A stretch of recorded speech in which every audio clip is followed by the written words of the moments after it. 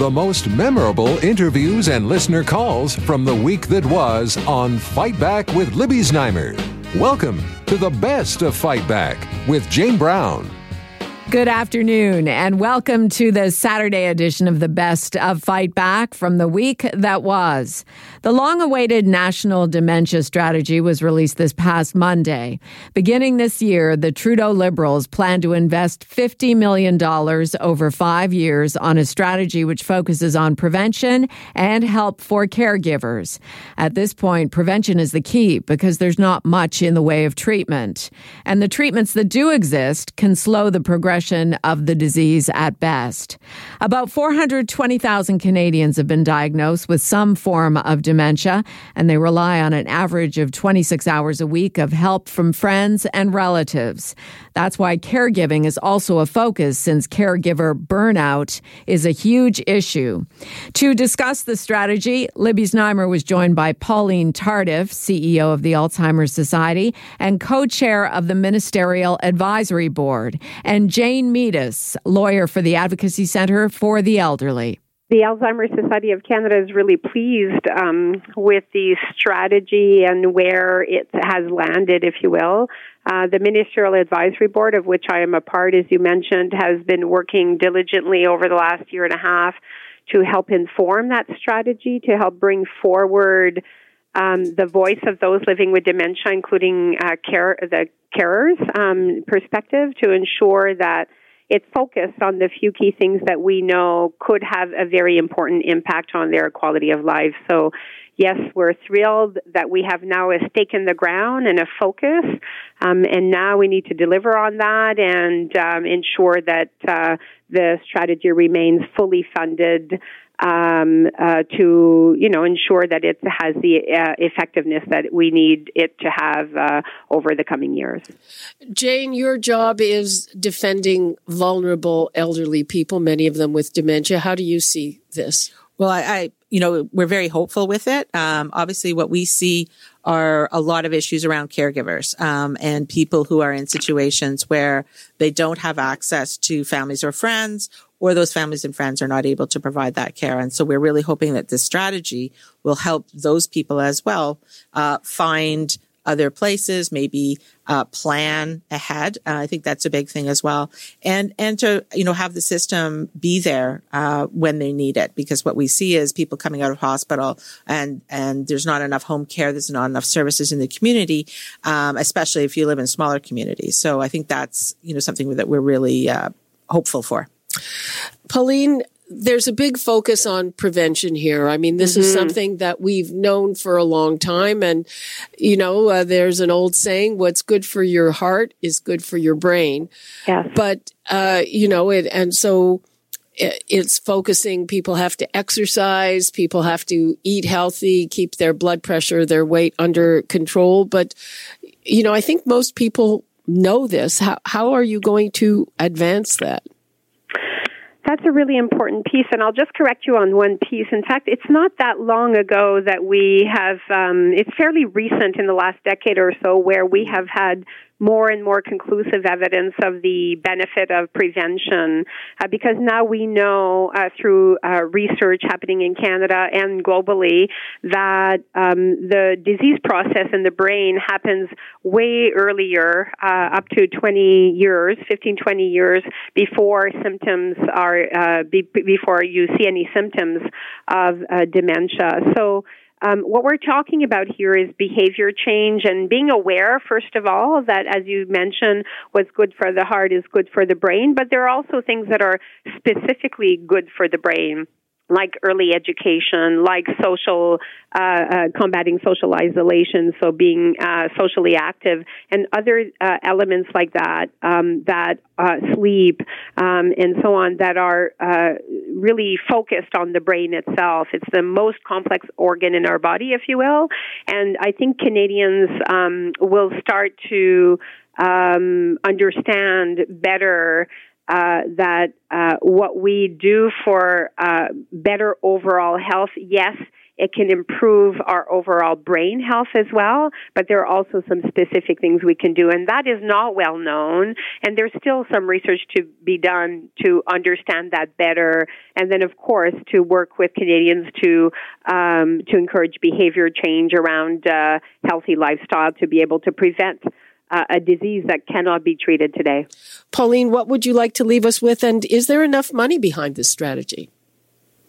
Yeah, I think I'd like to leave you on a hopeful note that this government is paying attention to dementia and to have a law, which came into effect in 2017 is one thing, but to actually have a strategy is another. So there are very specific objectives here. The next step is to implement it and have benchmarks and hold government to account and use the money that they have allocated to actually make a real difference in people's lives. But for me, this is an aspirational piece. It's a very definite step forward, and the Alzheimer's Society of Canada is really pleased with that outcome. But at the same time, we want to make sure that going into an election, that we don't keep that we keep our attention on this, and that people living with dementia in Canada get the attention that they deserve and the investments needed to have a better quality of life overall, I would say. Pauline Tardif, CEO of the Alzheimer's Society and co-chair of the Ministerial Advisory Board, and Jane Meadus, lawyer for the Advocacy Centre for the Elderly. You're listening to the Best of Fight Back. I'm Jane Brown. It's now illegal in the province of Quebec for teachers, police officers, and other public servants in positions of authority to wear religious symbols. Quebec's contentious secularism bill was voted into law this past Sunday night. Members of Quebec's opposition parties, along with members of minority groups and human rights observers, say the law is an affront to personal liberty, which targets religious minorities. Premier François Legault and his CAQ members argue it affirms the Quebecois people's secular identity. To discuss the controversial law, Libby was joined by Martin Sampson, VP of Communications at the Center for Israel and Jewish Affairs, and Tarek Fateh, founder of the Muslim Canadian Congress. Well, fundamentally, it's the first Western government after Sarkozy's French government that has had the courage to stand up to Islamism and its agenda worldwide. Most Western countries, including Canada, are drowning in what I label as white guilt, which means anything that is conducted in the name of Islam or Muslims is hands off. You can't touch it. Nobody can criticize it. Nobody can discuss it. And there's a long history in Quebec with their own problems of the social revolution and the dominance of the Catholic Church over there that was overthrown. So Quebec is a symbol of a separation of religion and state. And it's unfortunate that many other religious groups have to go along with this. But the main message that I get is sent straight to people like the Quebec Council of Imams and the many other Muslim Brotherhood groups that are thriving in Ottawa, in Parliament, in Queen's Park, in Toronto. They've infiltrated almost every other place in society where freedom of speech and freedom of expression has been snuffed out. So if the Quebec government is one where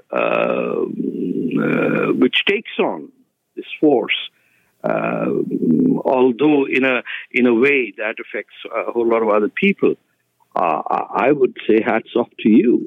We are living in a society where I live, in my neighborhood, in downtown Toronto, where there are 5-year-old girls being forced into hijab, where daughters cannot leave their homes in the Regent Park area unless they are covered from head to toe. And the men, basically, as cowards, you put forward women to face the brunt of this and say that if you don't cover your head, you will burn in hell. Now, in the 21st century, if someone's going to burn in hell because their head's not covered or the face is not covered, what are we going back to the 12th? Okay, Tariq, let's get Martin Sampson's perspective. Martin, you're very disappointed in this law. We are indeed. The Jewish community in Quebec and frankly across the country is profoundly disappointed with the adoption of Bill 21. We, of course, strongly support religious neutrality of the state, but we believe that secularism of the state is an institutional duty, not a personal one, and the commitment to secularism does not rest on the outward appearance of individuals. So we believe that this is heavy-handed, unnecessary, and that there are all sorts of problems with the law that are certainly going to play out as they attempt to implement the law. So yes, bottom line is we are disappointed, and we think that this is trampling on the religious freedom of the citizens of Quebec. The core of the issue is really around religious freedoms. Religious freedoms are protected in the Charter. There is no indication whatsoever that the individuals impacted by this ban have in any way had, their ability to deliver on their duties impacted because they wear religious symbols. We think it's heavy-handed, and we think it's going to be impossible to enforce because it's so vague. So we're going to be watching very, very closely as it's implemented. We will be determining our course of action based on that implementation, and I can tell you that we will certainly be challenging the notwithstanding clause when it expires and calling for a thorough review of this law at that time. If they invoke the notwithstanding clause, how can you challenge that? The notwithstanding clause expires after a period, and at that time, we will definitely be registering our concerns. And as I said, calling for a thorough review of this. There may be other steps that we take in the meantime, depending on how it's implemented, but it's too soon. But we will be watching very, very closely and registering our community's concerns, as we have done throughout this process with the government. We will be registering our community's concerns with the hope of making the necessary changes. Martin Sampson at the Center for Israel and Jewish Affairs, and Tariq Fateh, founder of the Muslim Canadian Congress. You're listening to the best of Fight Back. I'm Jane Brown.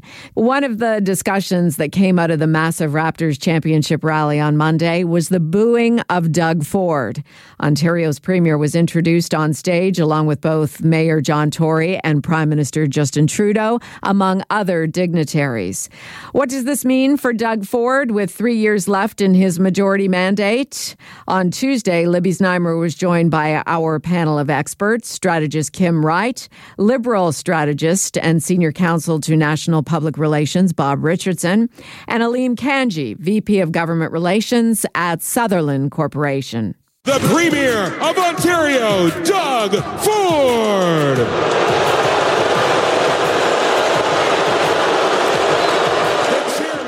It sounds like a wrestling match, but of course that was a clip you just shared from the parade and the celebrations. 2.5 million people strong at the Raptors victory celebration yesterday.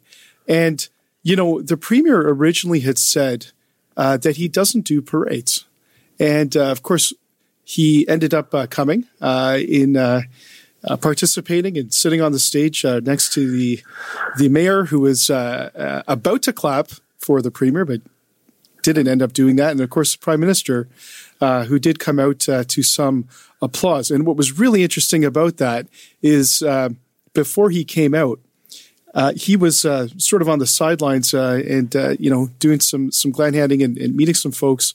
And one Masai Ujiri, the president of the Toronto Raptors, who he walked by, Masai walked by the Premier extended his hand, and they did shake hands, although it didn't look like they engaged a bit. And, communications, staffing, I mean, there's so many things that go into this as an elected official, and you sort of got to wonder what was going on at that moment. And are there going to be some changes outside of the cabinet shuffle that's happening that will lend to a bit of a stronger presence, I think, for the Premier going forward? Bob, how damaging was that, do you think? I don't think it's that damaging, but I think it reaffirms what we've seen in 7 or 8 polls in the last few weeks, that this guy is in political trouble. And, they can't just write it off as downtown elites and sort of martini-sipping people at the Shangri-La Hotel. There were 2 million people out there, and there was hundreds of thousands of people around for that presentation. A lot of people dislike what's going on in Ontario today, and I think they made themselves, and it was very clear. Like, let's make no mistake. He got booed and got booed bad, and both the mayor and the prime minister were greeted, I would say, quite warmly. So I think there is a lesson there for them to say, we should take this seriously. We should look at, that was a pretty good cross section of not only Toronto and the GTA, but I think it was a pretty good cross section of Ontario. There were a lot of people there from outside of Toronto and the Greater Toronto area who showed up too as well. So if I were those guys, I would not be happy with that, and I would be asking myself, why is this the case? And Kim, Doug Ford has always prided himself on being popular in ethnic communities, and it was a very, very diverse crowd. How important was that? Well, look, I will remind listeners that in 1992, Bob Rae got booed pretty loudly and soundly at the Blue Jays World Series. And any politician who gets booed that soundly and that roundly from constituents should take note, especially given the polling numbers of late that has the premier somewhere in the 29%, 30% range. They need to take that into serious consideration. And keep in mind, that was 2 years after Bob Rae got elected, not just over a year. This isn't about his policies being unpopular or however conservatives want to spin this. There are some serious concerns of the way in which he is doing this. And keeping in mind also that this is a premier who is frankly a populist premier who is incredibly unpopular at this particular point in time. They need to do a recalibration, both of their policies and their communication strategies. They need to do that right away. Strategist Kim Wright, Liberal strategist and senior counsel to National Public Relations Bob Richardson, and Aleem Kanji, VP of Government Relations at Sutherland Corporation, in conversation with Libby Znaimer on Tuesday. 2 days later, Premier Ford shuffled his cabinet. We'll recap that event and reaction to it on tomorrow's Best of Fight Back at 12:30. This is Zoomer Radio's Best of Fight Back. I'm Jane Brown. Should the City of Toronto move to open bidding for construction projects and other jobs that are currently limited to 9 unions? City councillors debated that question this past week. Joining Libby to discuss and in favor of the current system, Councillor Mike Layton, along with Deputy Mayor and Councillor Stephen Holiday, who supports the change. It is complicated. It's not necessarily something that's grabbing headlines, but there is potential here for savings. And we know different people have different opinions on the amount of savings, but I got stopped right at the idea that maybe this is better for the City of Toronto. It creates more competition, and it could lead to better outcomes when you get more people at the table making bids on projects for the city. Mike Layton, what's your view? The cost savings that are predicted are unlikely. And I think that with a decision like this comes a certain amount of risk. Because I think the one thing that people want more than just a job being done for the cheapest price is the job being done right and the job being done safely. And that's what you get when you have collective agreements with unionized shops. And the name of this is kind of a misnomer. It's not that there's no competition now. It's not that it's closed completely. There are contractors that work with the unions that there are collective agreements for, and they can bid on projects. And so with that comes a certain amount of certainty that you're getting your appropriate training and safety measures that are being followed, that you're getting good quality because people know what they're doing. But then there's another piece, and that's that the city has other policy goals around its major construction projects. Oftentimes, when there's a construction project in a community, a low-income community, we come up with community benefit agreements where there's a certain amount of training and jobs that go to individuals. Well, the existing unions that we work with have programs for that. So we don't have to go and constantly monitor them. We don't have to go and check the job sites to make sure that things are being done a certain way. We know it already is. This isn't about union versus non-union or union busting. It's completely different. the point here is that the city, through labor laws and rulings, are tied to some very, very specific unions for very, very specific work. And there's other people out there, other unionized entities that can also do this work that are cut out of it. For instance, CLAC, Christian Labor Assembly, is a very large construction union. They're all over Ontario. And the people that work for CLAC in the City of Toronto can't work on jobs in the City of Toronto because they are cut out of it. So the legislation that's being proposed by the government opens it back up so that they too can bid on the jobs, along with all of the other construction trades that are currently working on it today. So what they're really doing is just making the doors open a bit wider for other people to get in on the work. Non-union shops would be allowed to bid as well. Isn't that right, Mike? That is correct. It would be opening up the doors to non-union employers, where the city would have to actually play a larger role in ensuring that our fair wage policy is being followed, to ensure that adequate safety is being met for the workers. And we had an example of a non-union shop where it went terribly awry with the death of workers just a couple of years ago in the Christmas season. Like this is what we're trying to avoid by having these collective agreements. We have certainty that they have trained professionals, that they're meeting our other targets, our other policy targets around community development and workforce development, that they're also providing quality workmanship. We don't want to repair things just a couple years after because it wasn't built properly the first time. I personally would prefer the certainty that it's happening correctly and that we're not just racing to the bottom of the person that's going to do the cheapest job. Stephen Holiday, what's your prediction about how this will go? It's a controversial issue, to say the least, among councillors because of all of the different interests. And you can imagine we've got people from the trades and from the independent contractors coming at us advocating for their position. So we'll have to see. But at the end of the day, I think people should hold their councillor accountable for the vote that they take. And they should ask those questions when their councillor comes around at the door the next election, is how you voted on this type of thing. Did you go for the current status quo, or did you go for a change that might have opened things up? Deputy Mayor and Councillor Stephen Holiday and Councillor Mike Layton in conversation with Libby this past Tuesday. In the end, councillors decided to stay with the same system. This is Zoomer Radio's Best of Fight Back. I'm Jane Brown. Fight Back with Libby Znaimer brings you comprehensive coverage of the news stories that interest you and your reaction to them on the phones. We've gone through the audio. Here are some of the best calls of the week. Pat in Toronto phoned to say the Ford PCs are not informing people properly about their funding cuts. They have to educate the population as to why we need to have these cuts. They've done a terrible job on selling this concept. And, I might suggest they use something like there is no free lunch. We've got to get people to understand that there's only X amount of money. Then that's the problem. They haven't educated the population. Darko in Toronto called to say that since only 30 to 40% of the Ontario population likes Doug Ford, it makes sense that he got booed at the Raptors rally. Ford was the one with about 38% of the vote, which what most majority governments get. So he's down 9 points.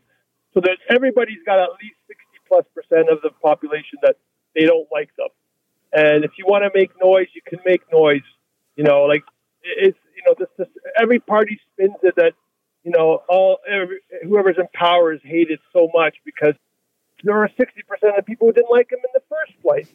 And they didn't like McGuinty, and they didn't like Harper or probably Bill Davis.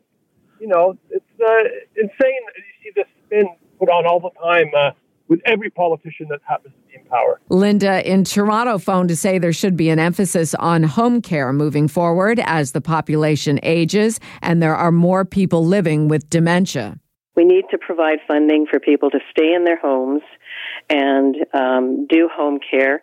I know with home care studies in the past, home care is considerably cheaper than institutional care. I really think that there's a lot of people that would definitely go for home care if they know that it's supported. That may be by paying the caregiver, or that might be by just providing a live-in caregiver. An option that I know some of my friends have used is to bring in someone from the Philippines that's a nurse and have them be a live-in caregiver. It's been considerably less expensive than putting them in a long-term care facility. And the person with Alzheimer's has the satisfaction of knowing that they're surrounded by their family, by things they know, all of which I have to say would probably contribute to a better outcome for the family and for the person with Alzheimer's. And now, Fight Back's Knockout Call of the Week. There were a lot of great calls this week, but the winner of the Fight Back Knockout Call of the Week comes from Ivan in Milton, who is a caregiver for his wife, who is in hospital and living with dementia. Ivan spends every afternoon with his wife to make sure she's being fed and cared for properly. There's just not enough people in the system taking care of these seniors with strokes and dementia. People talk and talk and talk. If those people would get their hands dirty and go and help, it'd be fabulous. The big kahunas have got to get more people helping. Hands on, not talking about it, not sharing what we're going to do. It's now. We're in the now. I can't remember how many people are waiting for care homes right now, but it's in the hundreds or in the thousands. They're talking about the future. The future, we're in the now, Libby. It has to happen now. That does it for today's Best of Fight Back on Zoomer Radio. If you'd like to qualify for the Fight Back Knockout Call of the Week, phone us noon to 1 weekdays at 416-360-0740 here on Zoomer Radio, AM 740 and 96.7 FM in downtown Toronto. Or if you have a comment, email us at fightback@zoomer.ca and follow us on Twitter at FightbackLibby. I'm Jane Brown. Join me again at the same time tomorrow when we'll round up the rest of the Best of Fight Back. The Best of Fight Back is produced by Jane Brown, Michelle Saunders, Justin Eacock, and Kelly Robotham.